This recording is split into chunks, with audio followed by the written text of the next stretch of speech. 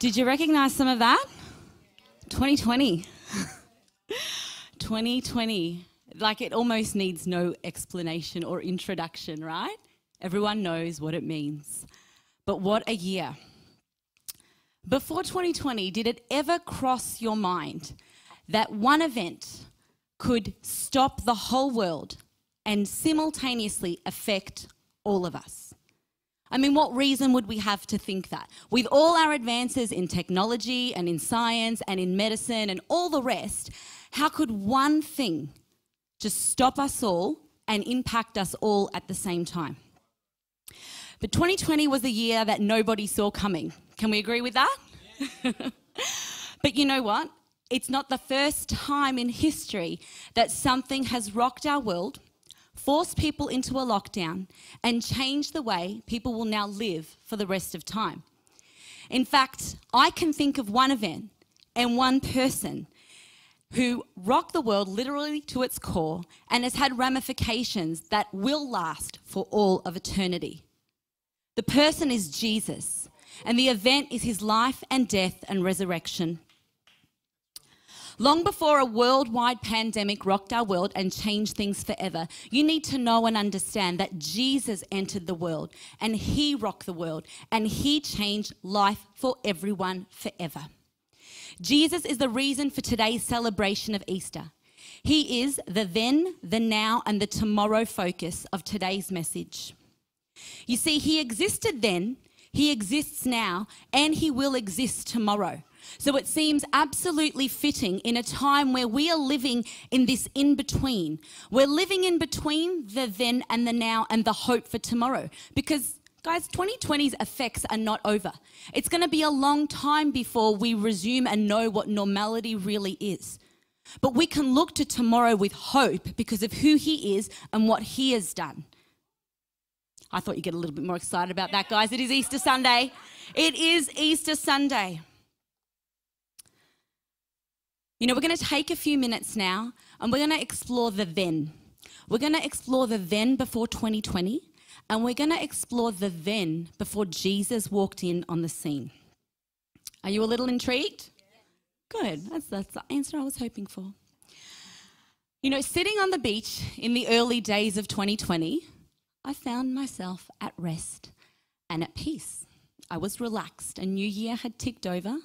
And who didn't have hopes and plans for that year, yeah? I had plans. We were going to travel.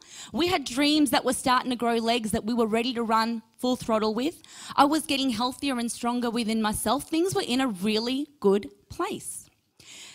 There was so much hope and so much expectation. Now, I had the luxury of freedoms that were rights in my everyday Western world. We just didn't realise them. You could go where you want, when you want, and as far as you wanted as well. Yeah? You didn't give it a second thought, did you? You just went. But as much as we had all of this, I found myself in this cycle of life.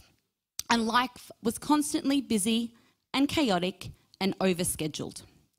See, it was tiring. Life was the moments I lived in between my longing for escape. You know, when we just need to breathe from the rest of it. Not that my life was bad, and I loved my life, but life was just so busy, I lived for the escape moments. Oh, we're finally on holiday. Oh, it's finally the weekend. Oh, it's a day off from the kids at school. It's just those moments to breathe and to stop. I'm seeing a lot of nodding heads, and that tells me that people here are relating. If you're online and you're relating today, just drop me a comment. Say, I hear you, sister. Yes, I hear you. Life is absolutely busy. And it's all too easy to fall into the trap of being a human doing instead of remembering we're human beings.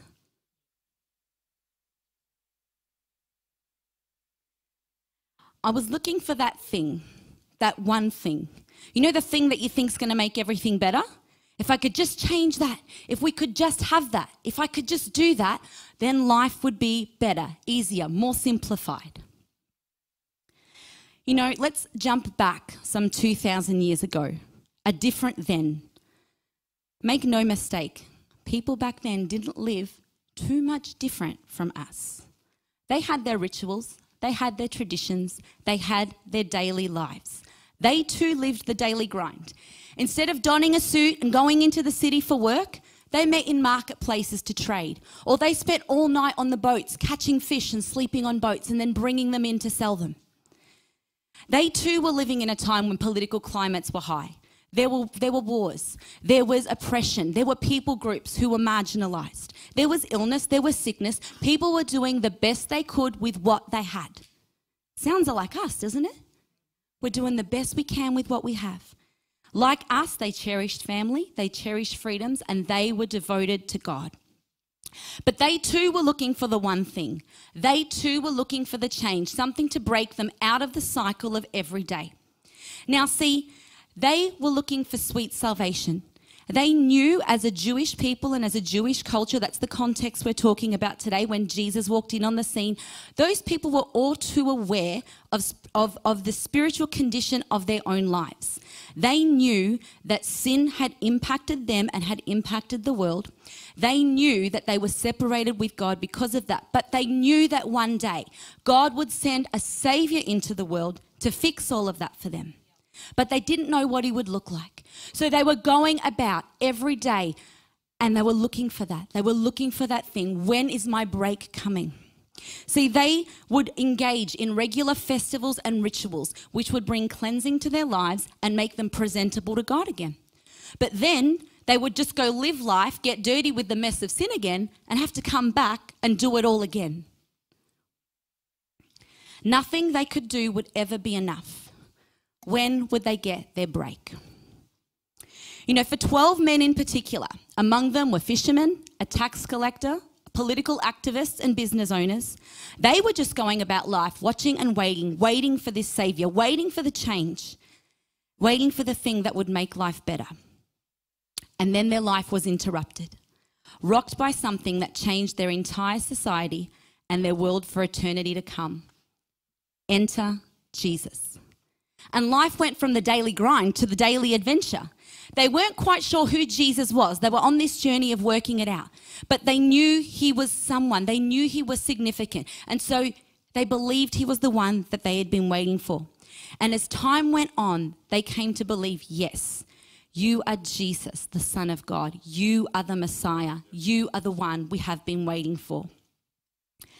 And in the same way, we now measure our lives as before 2020 and after 2020.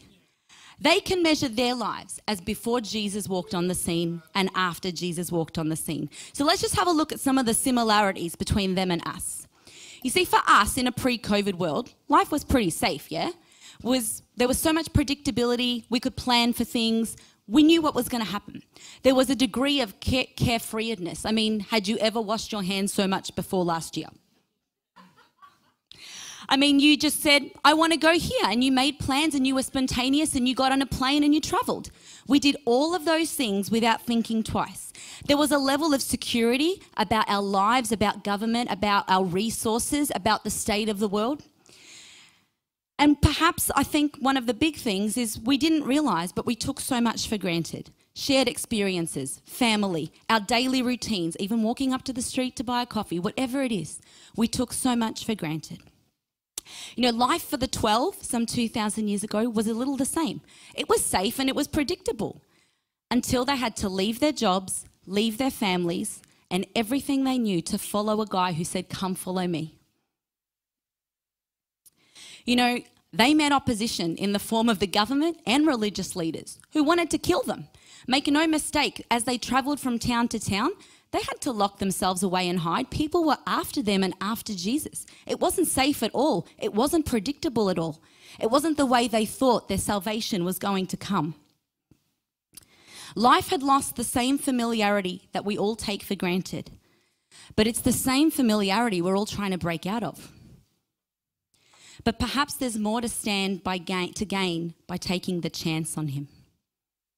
Life for them was busy and rushed, from boats to marketplaces to bed and then back at it again.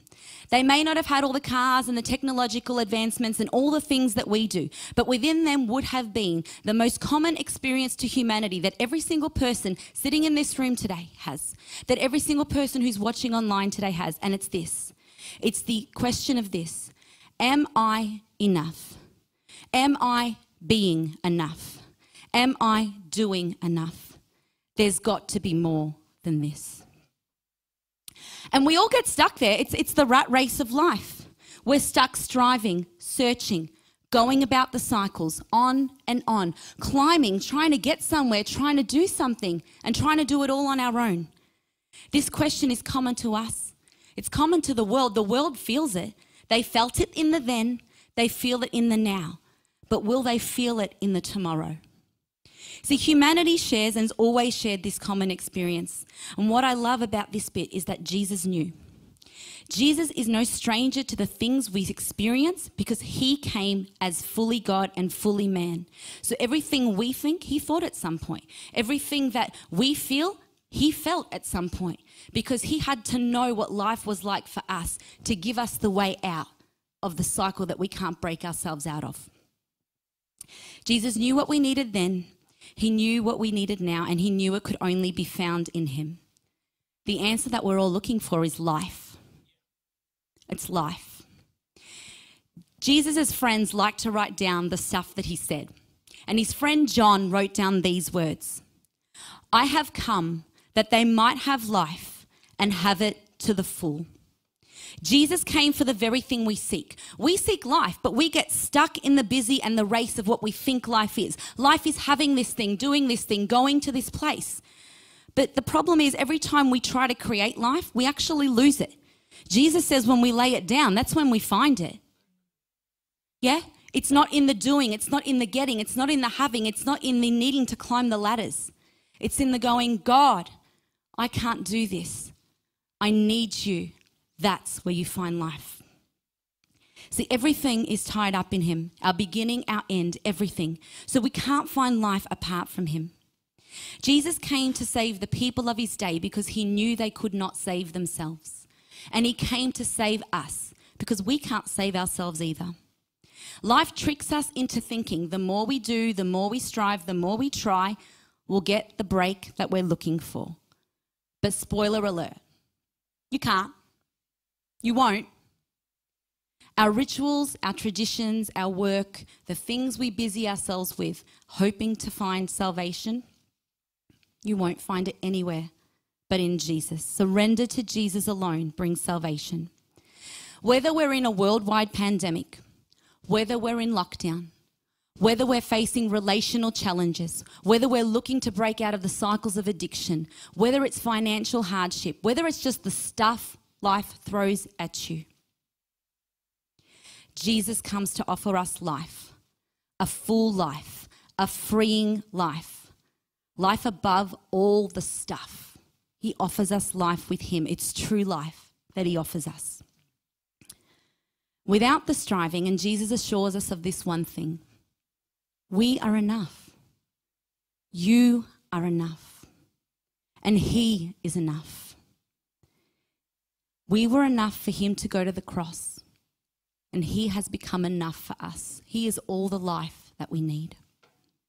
I love that Jesus knew what we needed. He knew we needed life, and I'm too over existing. Are you? Are you over just existing? Yeah? Don't you want to find life? If you want to find life, find Jesus, because all life is tied up in him. His existence was the reason for everyone then. His existence is the reason for everyone now, and his existence is the reason for everyone tomorrow. His life and his death and his resurrection are for everyone. Everyone then, everyone now, and everyone tomorrow. But now that we know this, what will we do with Jesus in our now and in our tomorrow?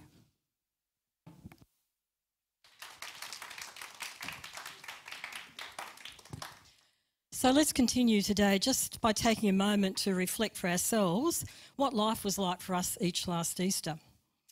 So here we were in the early stages of a global pandemic, and we, like so much of the world, were in lockdown. Now, I'd just come home from travelling with my family, and I came home. We had the pleasure of visiting 3 Australian states, and all of a sudden in lockdown you couldn't go anywhere at all. So I went from a lovely time with my family to lockdown in isolation. And many people were asking a year ago, and you might remember, how did this happen? How do we get here? Or how are we going to get out of this? What's the future going to look like? And it was a time of the completely unexpected, as we all experience. And as Rose said, not at all what we thought 2020 would look like. But if we stop and think back, we found ways of coping. We found ways of adapting, and we found ways of being able to connect despite the conditions and despite the circumstances. And we also found that God was with us. He was with us in that season. He was with us in our homes. He was with us in all the situations that we faced, with us in our workplaces. He was there with us, helping us, guiding us, and sustaining us in the middle of it all. So let's think about now what happened around Easter or Resurrection Sunday that we are celebrating today. And what has this got to do with a global pandemic, you may ask? Well, let's think about this. Jesus came into a world that had its own challenges. Jesus came for a purpose in that world, and around him he had a number of disciples or followers who had been with him for 3 years. 3 years they'd been with him, learning from him, following him, seeing the miracles, hearing what he said about the kingdom, receiving truth from him. But what actually happened here? They knew that he was going to change the world, and that was their expectation. So they were following him, expecting that this is it. This is when we're going to be set free from Roman rule. This is when we don't have to put up with the oppression anymore and all the things that we are putting up with. This is the king, this is the kingdom, and they were still expecting that he was actually going to make magnificent changes on the earth. The fact is he did. It just didn't look like what they were expecting. So what actually happened? When we look at the cross now and when we think about what happened on what we call Good Friday, after the 3 years of expectation and the 3 years that we've talked about, here we are now, and here we are at the cross. What actually happened? One of Jesus' disciples betrayed him, and you and I can understand what that might feel like. They betrayed him to the Jewish leaders who were so threatened by him. Jesus was arrested by Roman soldiers who were governing Judea at the time, and he was sentenced to death under Roman conditions like a criminal, which of course he was not. And this is what we're remembering and why he did it. And despite the many prophecies that are in the Bible about who Jesus is and what was going to happen, the crowds who had been following Jesus at that moment, at that time, when things didn't go according to what they expected, they backed away from him. Even his closest disciples struggled with facing the fact that Jesus was going to die. Judas betrayed him, one of his own. Peter denied him, and he was left alone in the Garden of Gethsemane while he was praying for the world, and he was praying for you and I. In that moment when he was completely alone with his Father, when he was wrestling with what he had to face, he was praying for you and I, all those who would come afterwards. That's such encouragement. And so what happened? Jesus then willingly of his own free will, gave up his life on the cross of Calvary, and he gave it up for a purpose. And that includes you and I. And he gave it up in obedience to his Father in heaven, because his Father so wanted us to have a relationship with him. He wanted you and I to have a relationship with him. The good news this morning is that Jesus died for a purpose. God had a plan for you and I from the beginning of time. None of this has been a surprise to God. And that plan involved Jesus taking our place and dying on the cross for our sin, that we would be saved from our eternal destiny, which is separation from God and everything that would mean. He has saved us from that. You see, in this time, God was at work, just the same as he has been at work in our lives now and in our nation now and in the world now, facing a global pandemic. God is at work. God was at work then, fulfilling his plan and restoring our hope of a relationship with God. You see, when Jesus died on the cross, for some it was, well, there goes all hope. I was wrong, he was wrong, that's it. For some it was, what happened? This is not what I was expecting. This is not what we expected, and most of his disciples had run away by that stage. The Jewish leaders, they thought that their problem was solved. For Satan, he thought he'd won. It looked like the end. It looked like hope had gone and that the Jewish people were never going to be free from Roman rule. And we can imagine some of those feelings, from our experiences last year. Were we ever going to be set free of lockdown? Were we ever going to get out of this? So just as we saw God at work during our period of lockdown, Jesus was at work. God was at work when Jesus died on the cross. And he's still at work today. He's still at work today. So what really happened? What was really going on when Jesus died on the cross? Let's have a look at this for a minute or two. Let's consider some perspectives of Jesus' death on the cross at the time. So the Pharisees, they thought they'd resolved their problem with the Jews. They thought they'd gotten rid of the problem. Herod thought he'd solved his problem. He'd gotten rid of the other king who was such a threat to him, so he thought. Judas despaired and then hanged himself over what he had done in betraying Jesus. And as we said before, Satan thought that he had won. However, what else happened at that time? Well, the Roman centurion believed, the one who was standing at the foot of the cross. He believed that Jesus was truly the Son of God. One of the thieves crucified with Christ was saved just before he lost his own life because he expressed his faith in Jesus. And it didn't matter that he was on the cross, that he was being hanged for whatever he had done. He received Jesus' forgiveness at that last moment on his life. And Jesus promised him that he would be with him. What a promise. That's a king. That is a king. That is a king of an eternal kingdom. The other thing that happened is the earth quaked and creation trembled in response to what was happening. Creation is subject to Jesus, and it trembled and the earth creaked and all of those things happened. The temple veil was supernaturally torn in two, opening up the Holy of Holies and the presence of God. Before that, only the priest could go in. Now everyone could go in. You and I can come into the presence of God. It was opened up forever for us. And Satan was defeated in that moment forever. It was done. And we can see that even today there are vastly different perspectives of what's happening in our own world.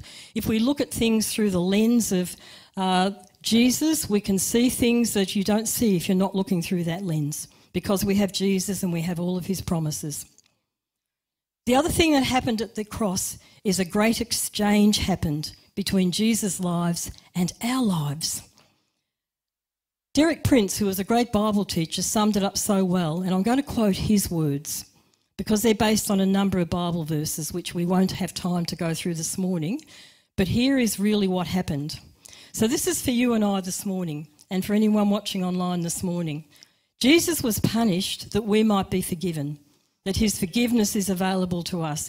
Jesus was wounded that we might be healed, and his healing is available to us. Jesus was made sin with our sinfulness that we might be made righteous with his righteousness, and we'll come back to that. Jesus died our death that we might receive his life. How powerful is that? Jesus was made a curse that we might enter into the blessing. Jesus endured our poverty that we might share in his abundance. This is truth. Jesus bore our shame that we might share his glory. How powerful was this on the cross?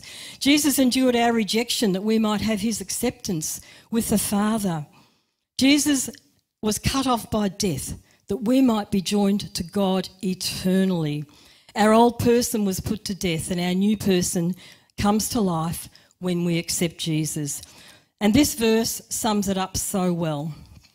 It's 2 Corinthians 5:21, and it says this: God made him who had no sin to be sin for us, that in him we might become the righteousness of God. That is what was going on the cross.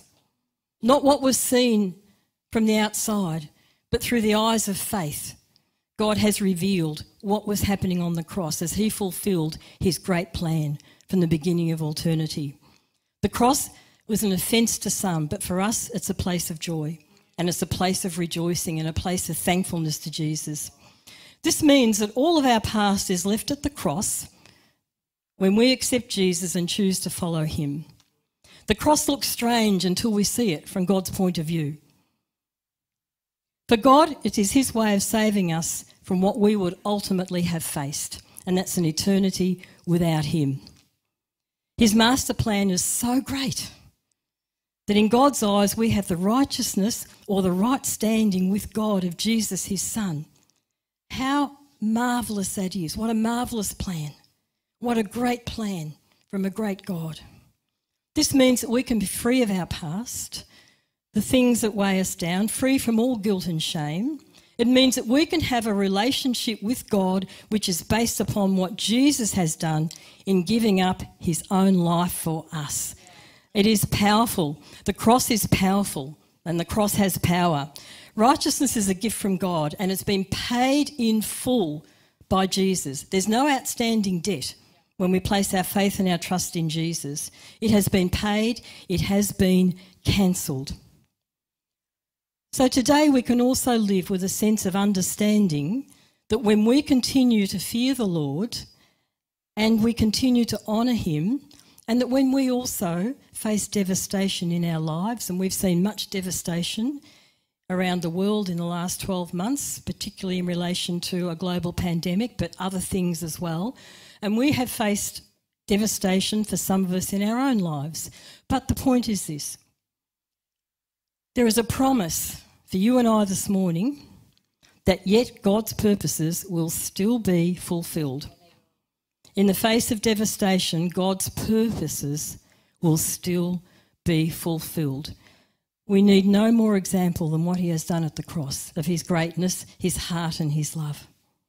And we have the opportunity this morning to take that into our own lives in a deeper way.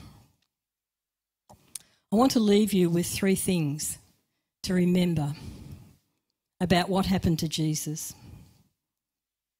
First one is this: Jesus was humbled before he was raised up.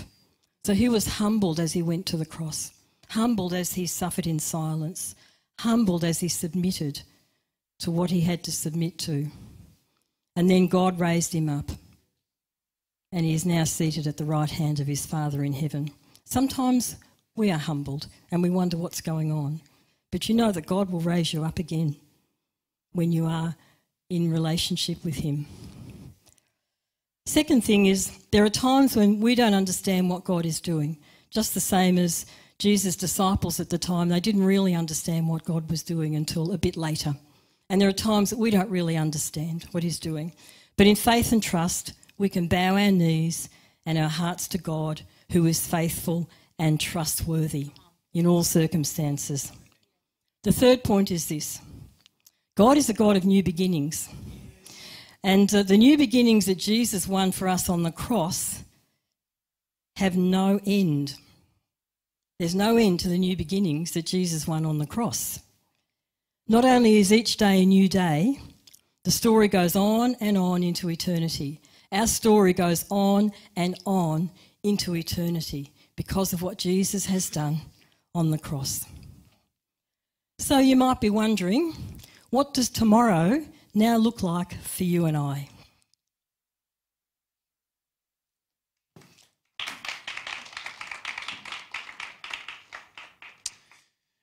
Okay, that's where I pick up. So what does tomorrow look like for you and I? And to answer this question, I'd like to look at it from Peter's perspective. Now, Peter was there at the time during the resurrection, and he continued to walk in the faith of a Jesus follower for many, years, for the rest of his life, to the point where he actually died for his faith.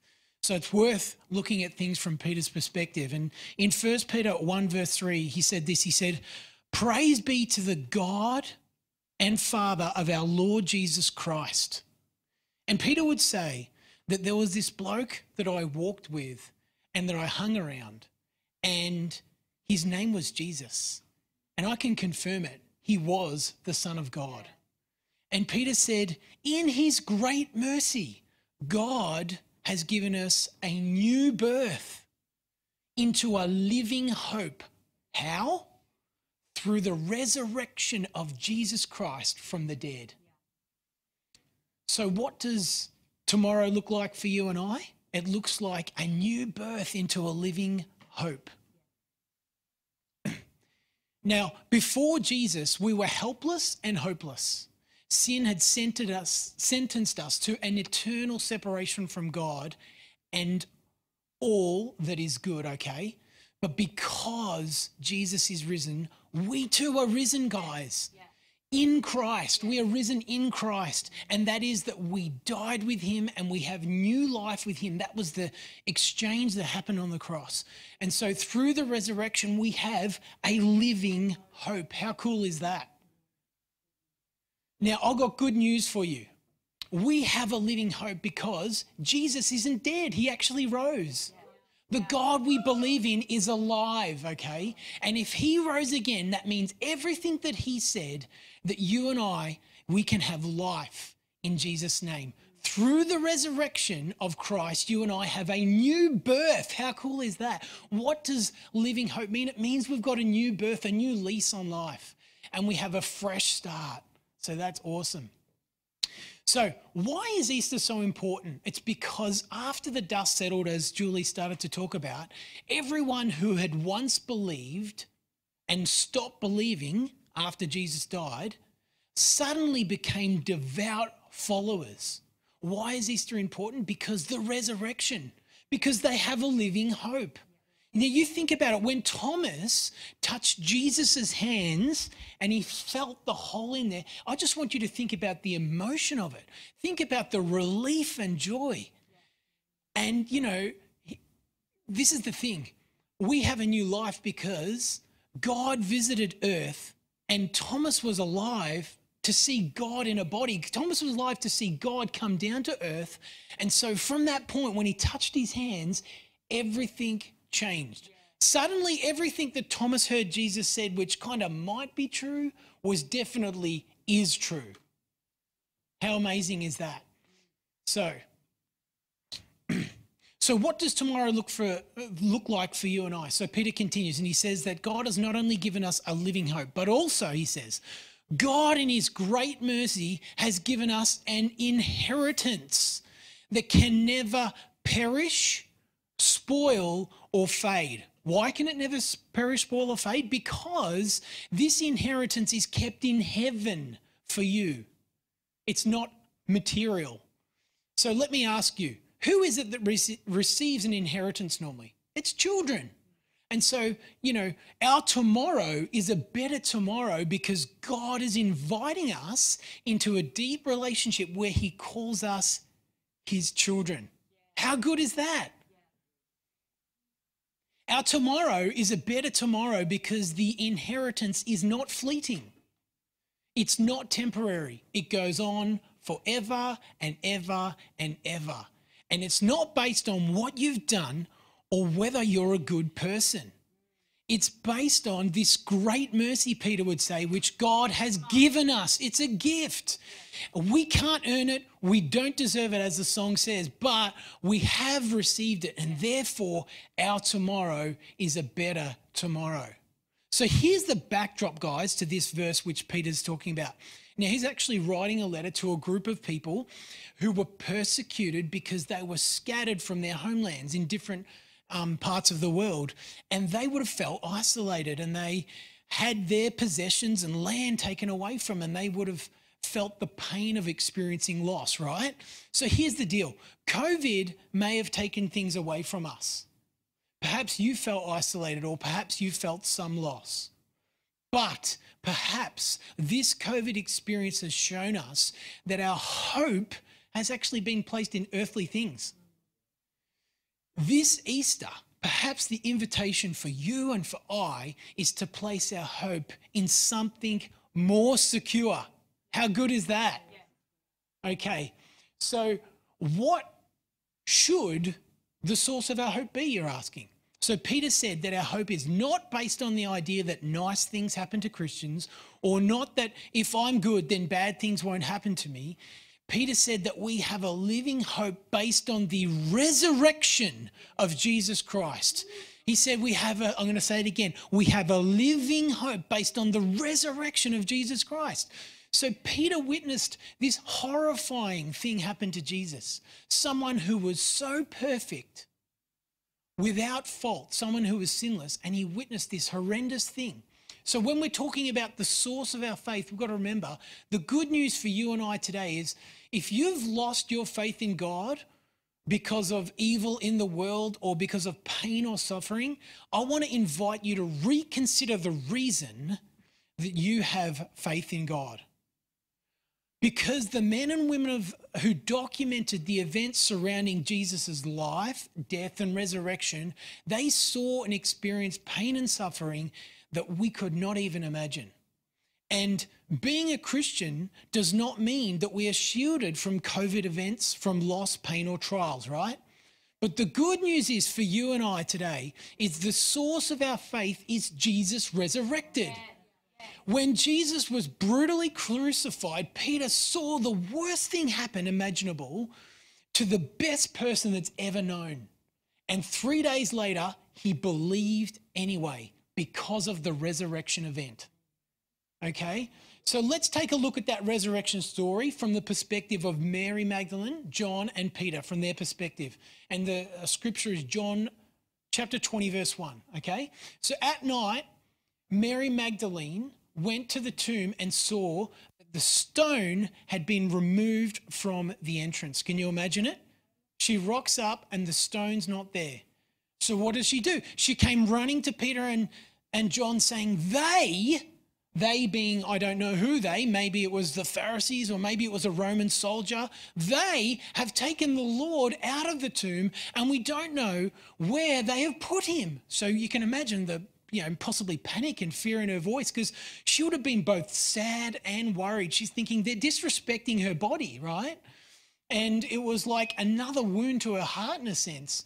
And so, Peter's response, can you imagine the thoughts going on in Peter's head? Peter hasn't seen it, right? He's thinking, is Mary going crazy? Did someone steal his body? Why would they do that? Nah. I mean, hang on. When Lazarus died, surely not. I've got to see this for myself. John, let's go. So what happens is Peter and John start running. And I think it was a full-on sprint. Could you imagine it? The person who you've been following for years and years, who you've built up amazing faith and hope and belief in, has been brutally crucified, and someone said that, hey, he's not where he was. Can you imagine? They're daring again to have hope in their hearts. The adrenaline is pumping and they're getting closer and closer to the tomb. And we see that John gets there first in verse 6 and 7. It says, then Peter came along behind him and went straight into the tomb. He saw the strips of linen lying there, as well as the cloth that had been wrapped around Jesus' head. And the cloth was lying in its place, separate from the linen. And you know what's amazing about that? The text says that when Peter saw the cloth and linen, in John 20 verse 8, it says, he saw and believed. Yeah, you can clap, absolutely. Early that morning, Peter's faith was forever changed, guys. It changed from someone who ran away from danger when a little girl said, hey, are you one of his disciples?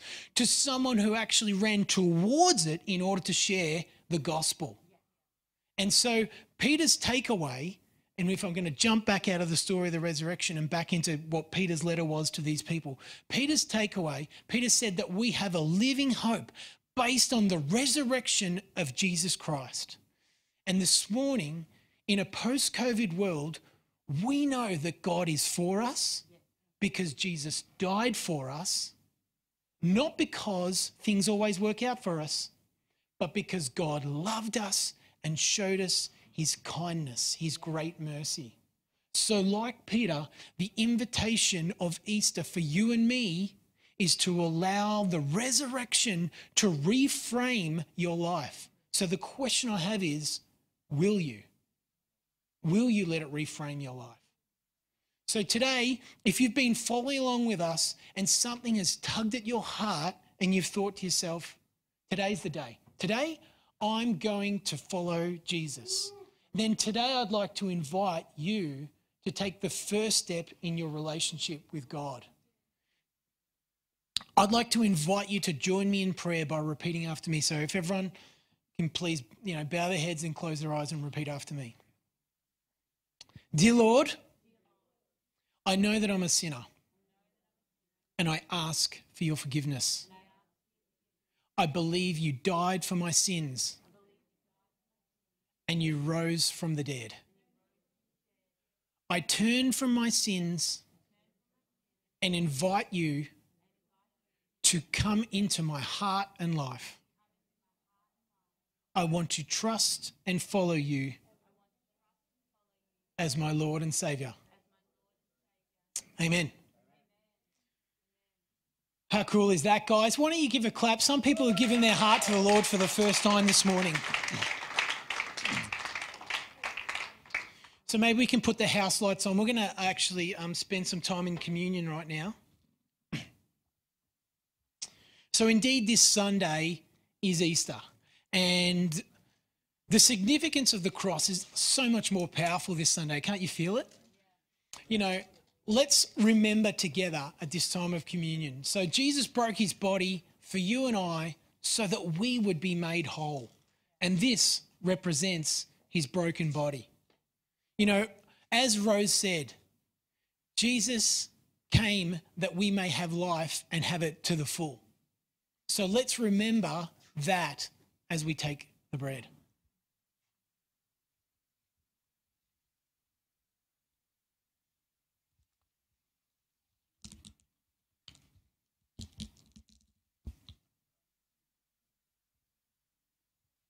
It's always fun doing this with a handheld microphone.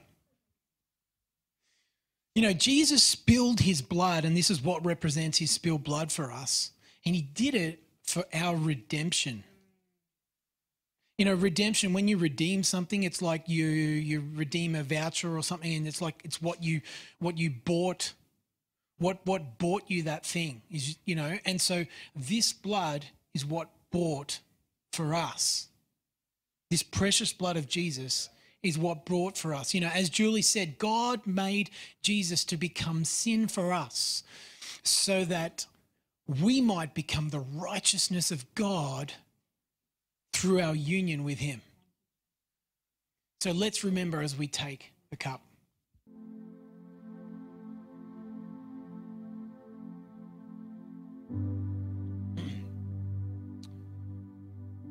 Thank you, Jesus. Just going to pray.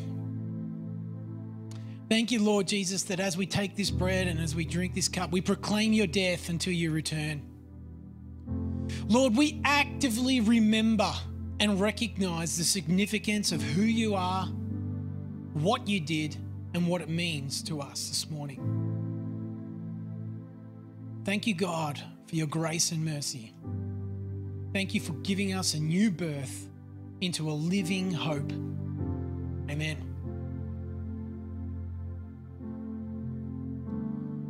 So guys, thank you so much for joining us today. Well, whatever you're doing today, whether you're visiting family or whatever your next part of your day is, have a wonderful Easter. Tell someone about Jesus. God bless you, and we'll see you next week.